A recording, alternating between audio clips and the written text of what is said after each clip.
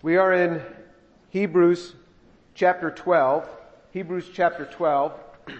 And so there's a persecution is coming upon these people, these Jews that are living around Jerusalem, not in Jerusalem. They are in Judea, around Jerusalem, and they are thinking about going back into Judaism. And so we're going to pick back up in Hebrews chapter 12, verse 15. See to it that no one comes short of the grace of God, that no root of bitterness springing up causes trouble, and by it many be defiled. That there be no immoral or godless person like Esau, who sold his birthright for a single meal. For you know that even afterwards, when he desired to inherit the blessing, he was rejected, for he found no place for repentance, though he sought it with tears. So he says in verse 15, see to it that no one comes short of the grace of God. God supplies sufficient grace for whatever we're going through.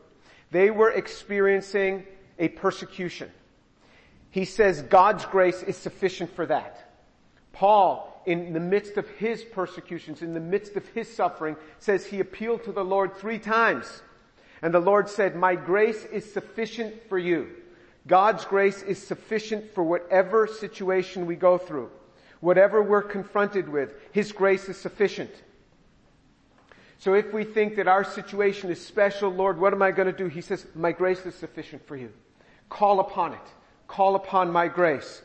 Because if we don't, it says that no root of bitterness springs up and causes trouble, and by it many be defiled.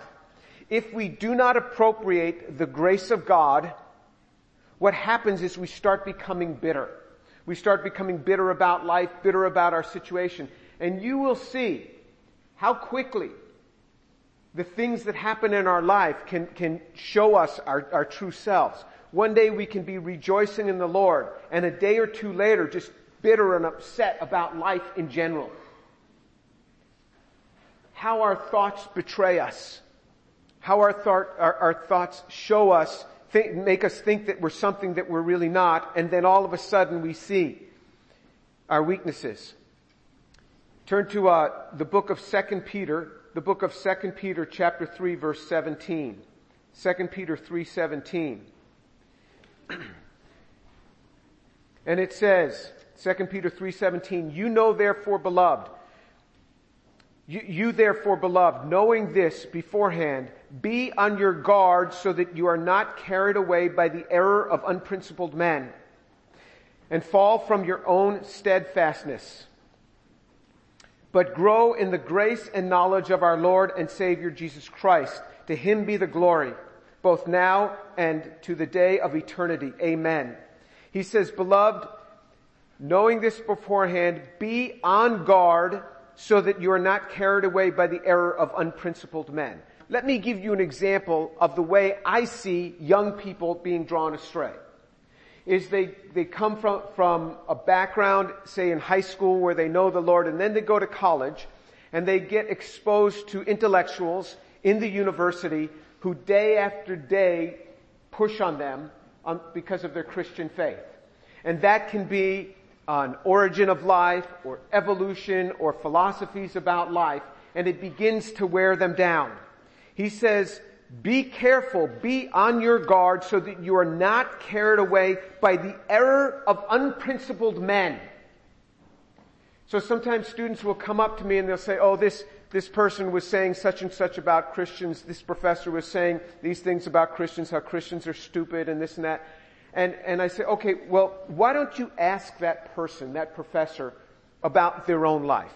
Ask them if their grown children really like them. Ask them if their spouse that they married, their first spouse, still likes them.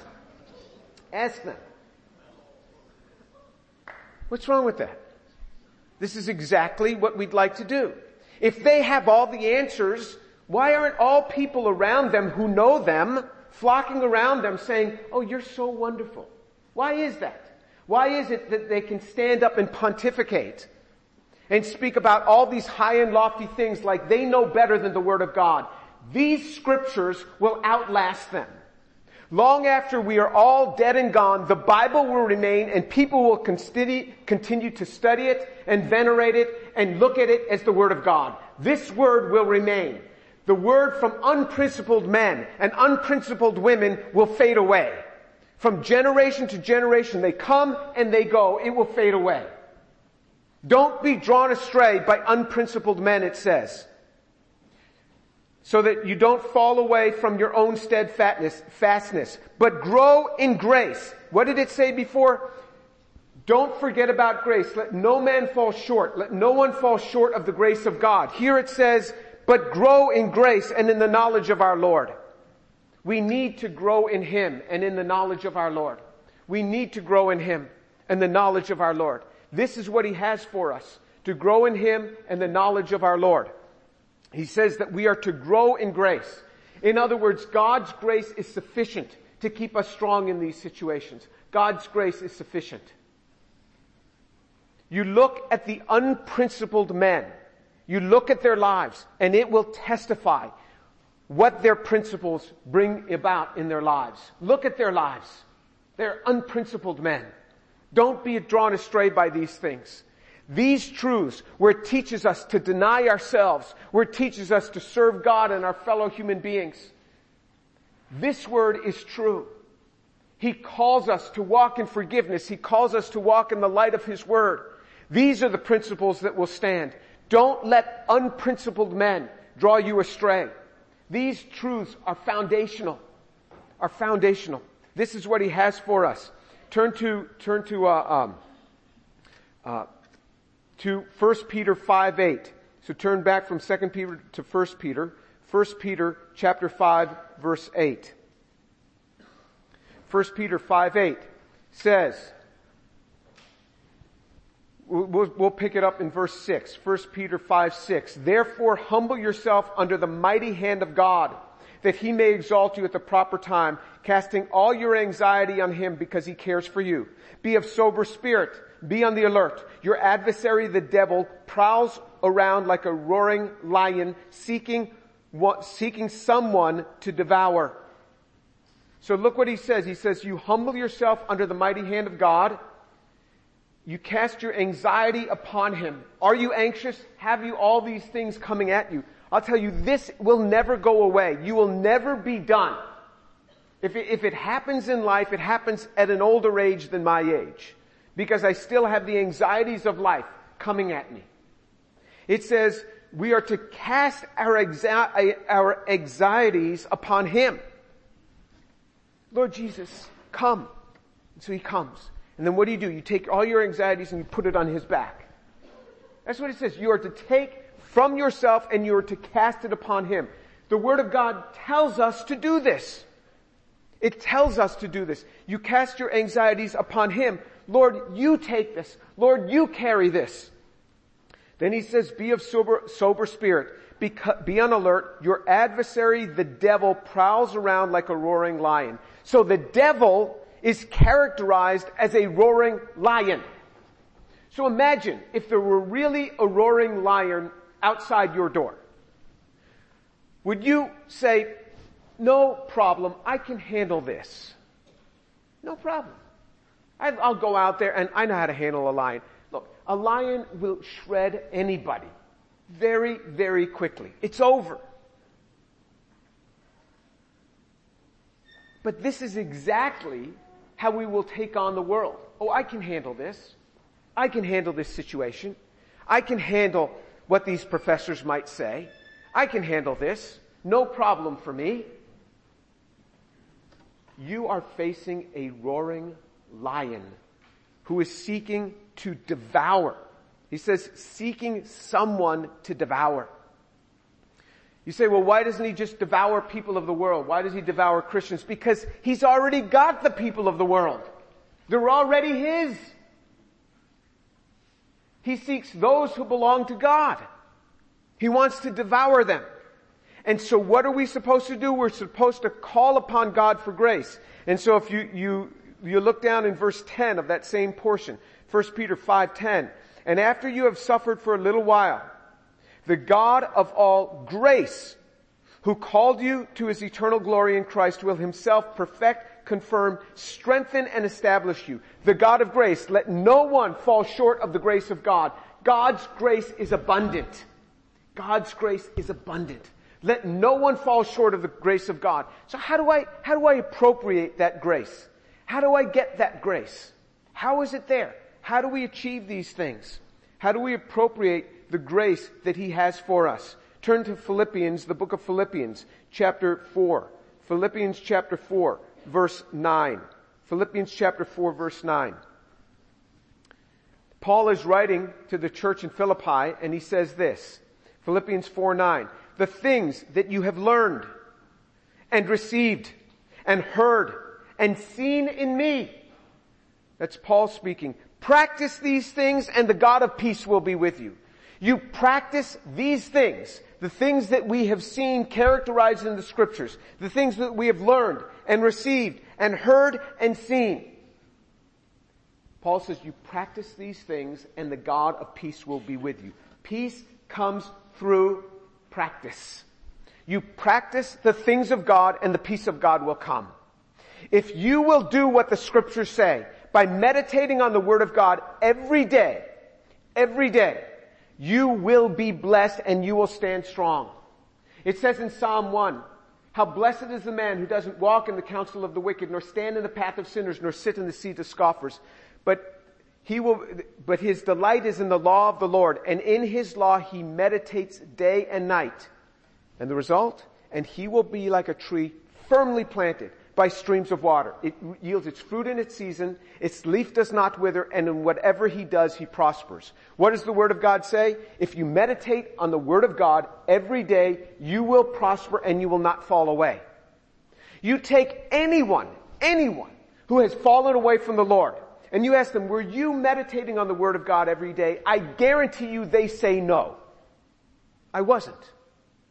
And so what happens? They throw off the shield of the Lord, the very thing that God says will give us a defense against the enemy, and they go out to take on that prowling lion by themselves, and they are consumed by a bunch of words from unprincipled men.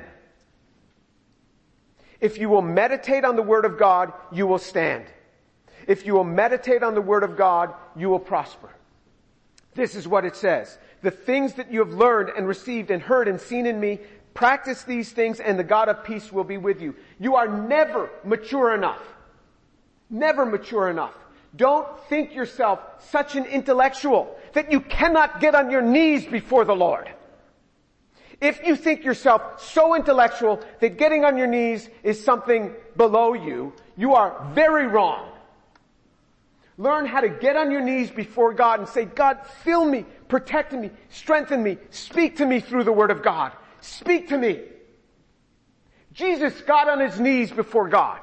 In fact, if you look at any time there was any prayer offered by Jesus that mentions his physical position, he was either on his knees or on his face.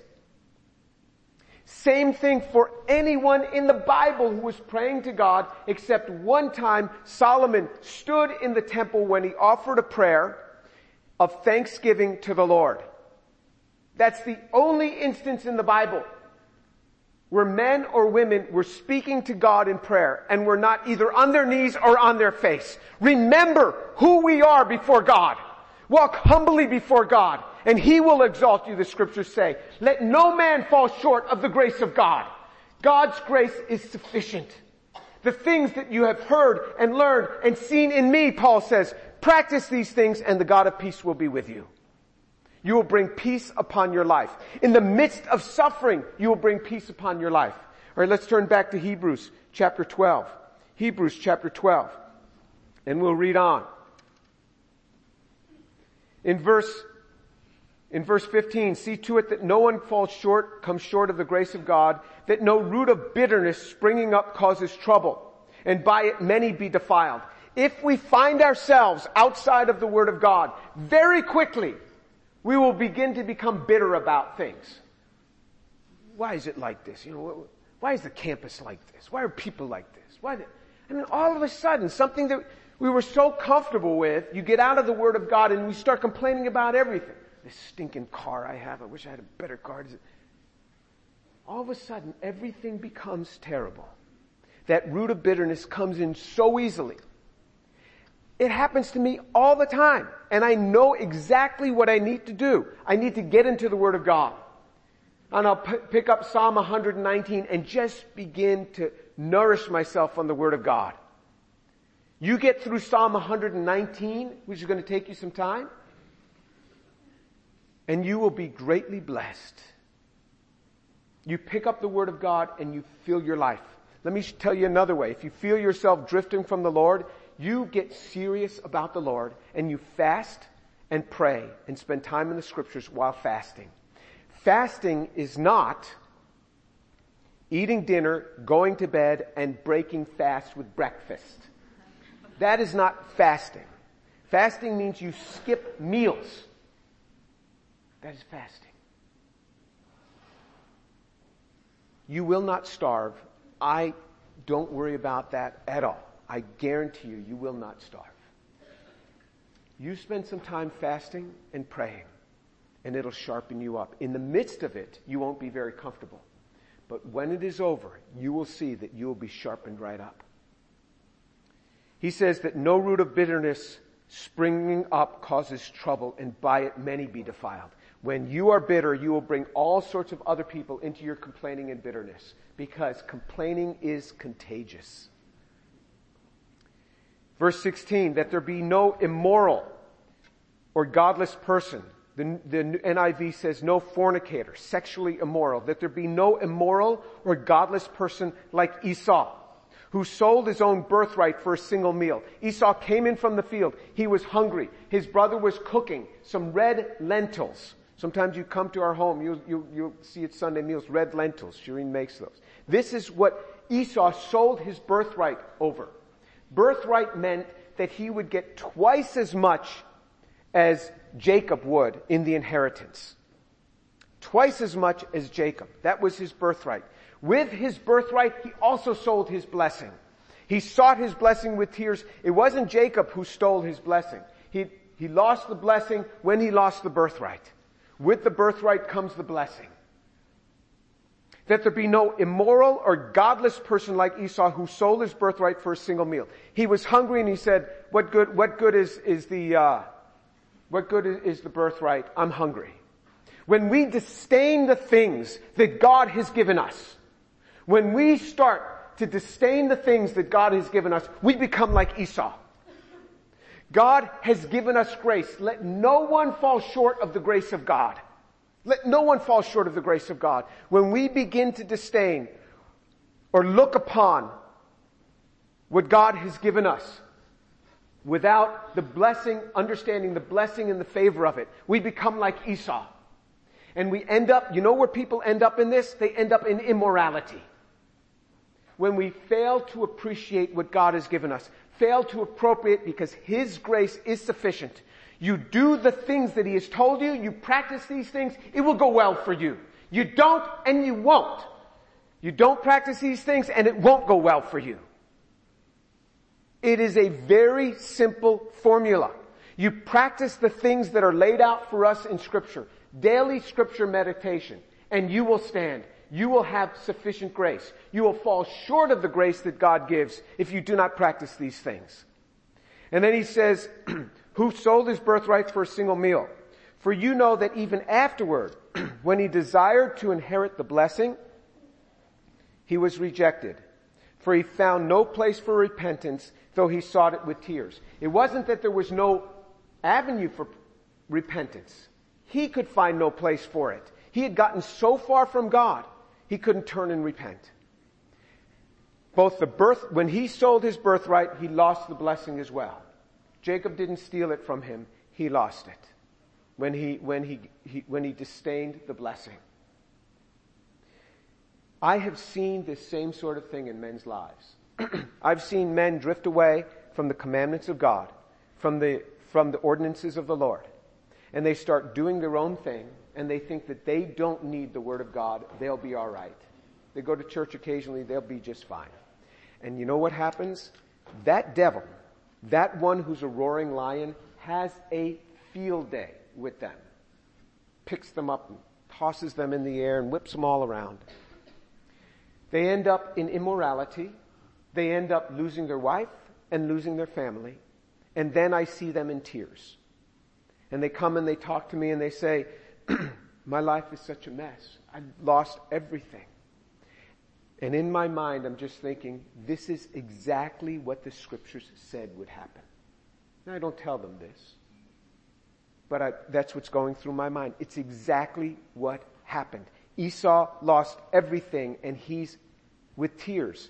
And his tears don't get it back. It was irrevocable. In other words, you're not going to lose your salvation. That man is not going to lose his salvation. But the decisions that he made brought about changes in his life that are irrevocable. Esau never got the blessing back. These men never get their family back. The whole rest of their lives, they're trying to remend the relationship with their children. Their wives have gone off to some other relationship. It's lost. It's gone. And this is exactly what he's telling these Jews in Judea. You go back into Jerusalem. You are going to end up, you go back into Judaism. You're going to end up in Jerusalem. You're going to get killed in the 70 AD destruction. The decision will be irrevocable. You cannot come back to walk with Christ. You go into it, you'll not come back. You're not going to lose your salvation, but the decision will make it very hard for you, such that it is now irrevocable, because he found no place for repentance. He couldn't even bring himself to repent. This is the destruction that will come. Take heed. Take heed. There are many men, many women that would have loved to have heard a message like this at your age, before they were married, before they blew it. Take heed to these things. Let's continue on in verse 18 of Hebrews chapter 12. For you have not come to a mountain that can be touched, and to a blazing fire, and to darkness and to gloom and whirlwind, and to a blast of a trumpet and the sound of words, which sound was such that those who heard begged that no further word be spoken to them. For they could not bear the command, if even a beast touches the mountain, it will be stoned. And so terrible was the sight that Moses said, I am full of fear and trembling. But you have come to Mount Zion, and to a city of the living God, to the heavenly Jerusalem, and to myriads of angels, to the general assembly of the church of the firstborn who are enrolled in heaven, and to God, the judge of all, and to the spirits of the righteous made perfect, and to Jesus, the mediator of a new covenant, and to the sprinkled blood, which speaks better than the blood of Abel. So, he starts describing a situation. That's outlined actually in Exodus chapter 19 and Exodus chapter 20. When Moses went up on Mount Sinai to receive the word of God, God told them, make sure nobody else ever touches this mountain while you're up there. Whoever touches this mountain will die. Even if an animal touches this mountain, they will die. And then they heard this lightning and this thunder. And they heard God speaking to Moses. And they were so fearful, they said to Moses in Exodus chapter 19 and 20, they said to Moses, don't let God speak to us. It's too fearful. Let him speak to you. You come and speak to us. So much so that even Moses in Deuteronomy, later in Deuteronomy, Moses goes on to say exactly where this is quoted from. I am full of fear and trembling. God says, you haven't come to a mountain like that. You haven't come to a place of fear like that. Jesus' blood has changed all of this. Let me tell you where you have come to. You have come to Mount Zion and to the city of the living God, to the heavenly Jerusalem. He is outlining for them a glimpse of heaven. You want to know what heaven looks like? You want to know where you're going when you leave this earth? This is a picture. Jesus gives us pictures of what heaven is going to look like. He gives us a picture. He gives us several pictures throughout the New Testament. He gives us pictures of what the New Testament looks like. what heaven looks like. He says, you have come to Mount Zion, to the city of the living God, the heavenly Jerusalem, to myriads of angels. You go to heaven, there's going to be tons of angels there. Whoa, look at that one. You're going to see myriads of angels around you. He says, you haven't come to this fiery mountain. Look at what Jesus has provided.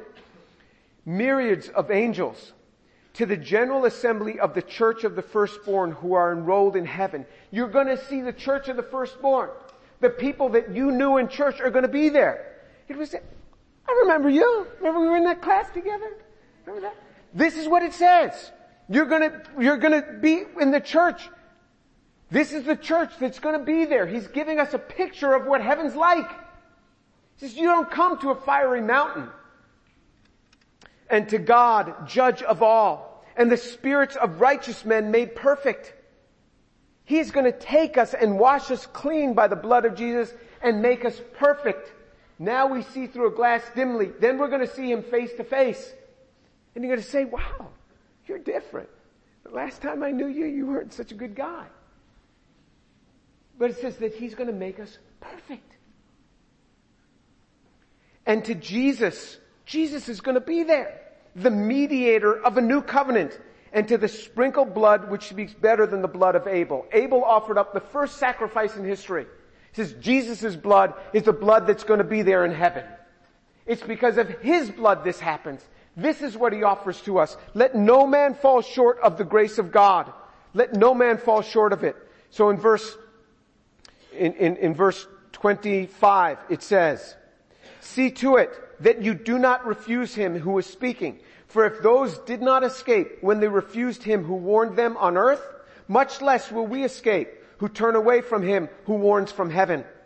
And his voice shook the earth then, but now he has promised, saying, yet once more I will shake not only the earth, but also the heaven. This expression, yet once more, denotes the removing of those things which can be shaken as of created things, so that those which cannot be shaken may remain. Therefore, since we receive a kingdom which cannot be shaken, let us show gratitude, by which we may offer to God an acceptable service with reverence and awe, for God is a consuming fire. What does he call us to do? Show gratitude. Imagine if you lost everything that you didn't give thanks for. Imagine in your life. All of a sudden, my backpack's gone. I forgot to give thanks. My calculator's gone. My bed's gone. I mean, imagine if you lost everything that you didn't give thanks for. He says, with gratitude, show gratitude. What is the way to receive what God has given? You show gratitude. Lord, thank you for this day. Lord, thank you for my friends. Lord, thank you that I have a room. There's so many people who don't even have a room. Thank you, Lord, that I have a bed. Thank you, Lord, that you gave me health, that you give me air to breathe. You know, there's a lot of people who can't breathe. Thank you, Lord, you gave me eyes to see, ears to hear. So many people can't see, can't hear. You go through that list, just looking around your room, looking at yourself, that you have hands, that you have 10 fingers, that you can do this. You do that for 5 minutes, your attitude will change. You just show some gratitude, some thanksgiving to God, your attitude changes. That root of bitterness starts to go away when you show gratitude. He says they heard it from Moses, and those who refused Moses were in big trouble. Imagine if you refuse God. So Lord, what do I do? He says, show gratitude. Show gratitude.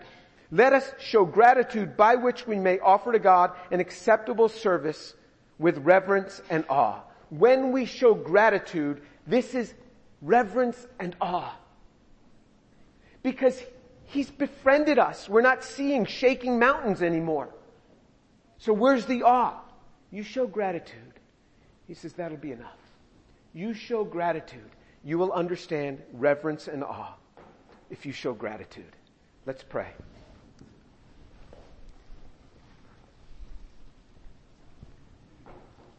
Lord, I pray for these young people in the name of Jesus and by the power of God, that you drill a spirit of gratitude into their lives, that they would be thankful to you for what you've done in their lives, for what you've provided. Father, I pray that none of them will fall short of the grace of God, and that they would not be led astray by unprincipled men who can't even get their own lives together. Father, I pray that you work in these young people's lives and you draw them close to Jesus Christ. Draw them close to you. And Father, I pray for the unbelievers that are here this day, that you would draw them close to Jesus.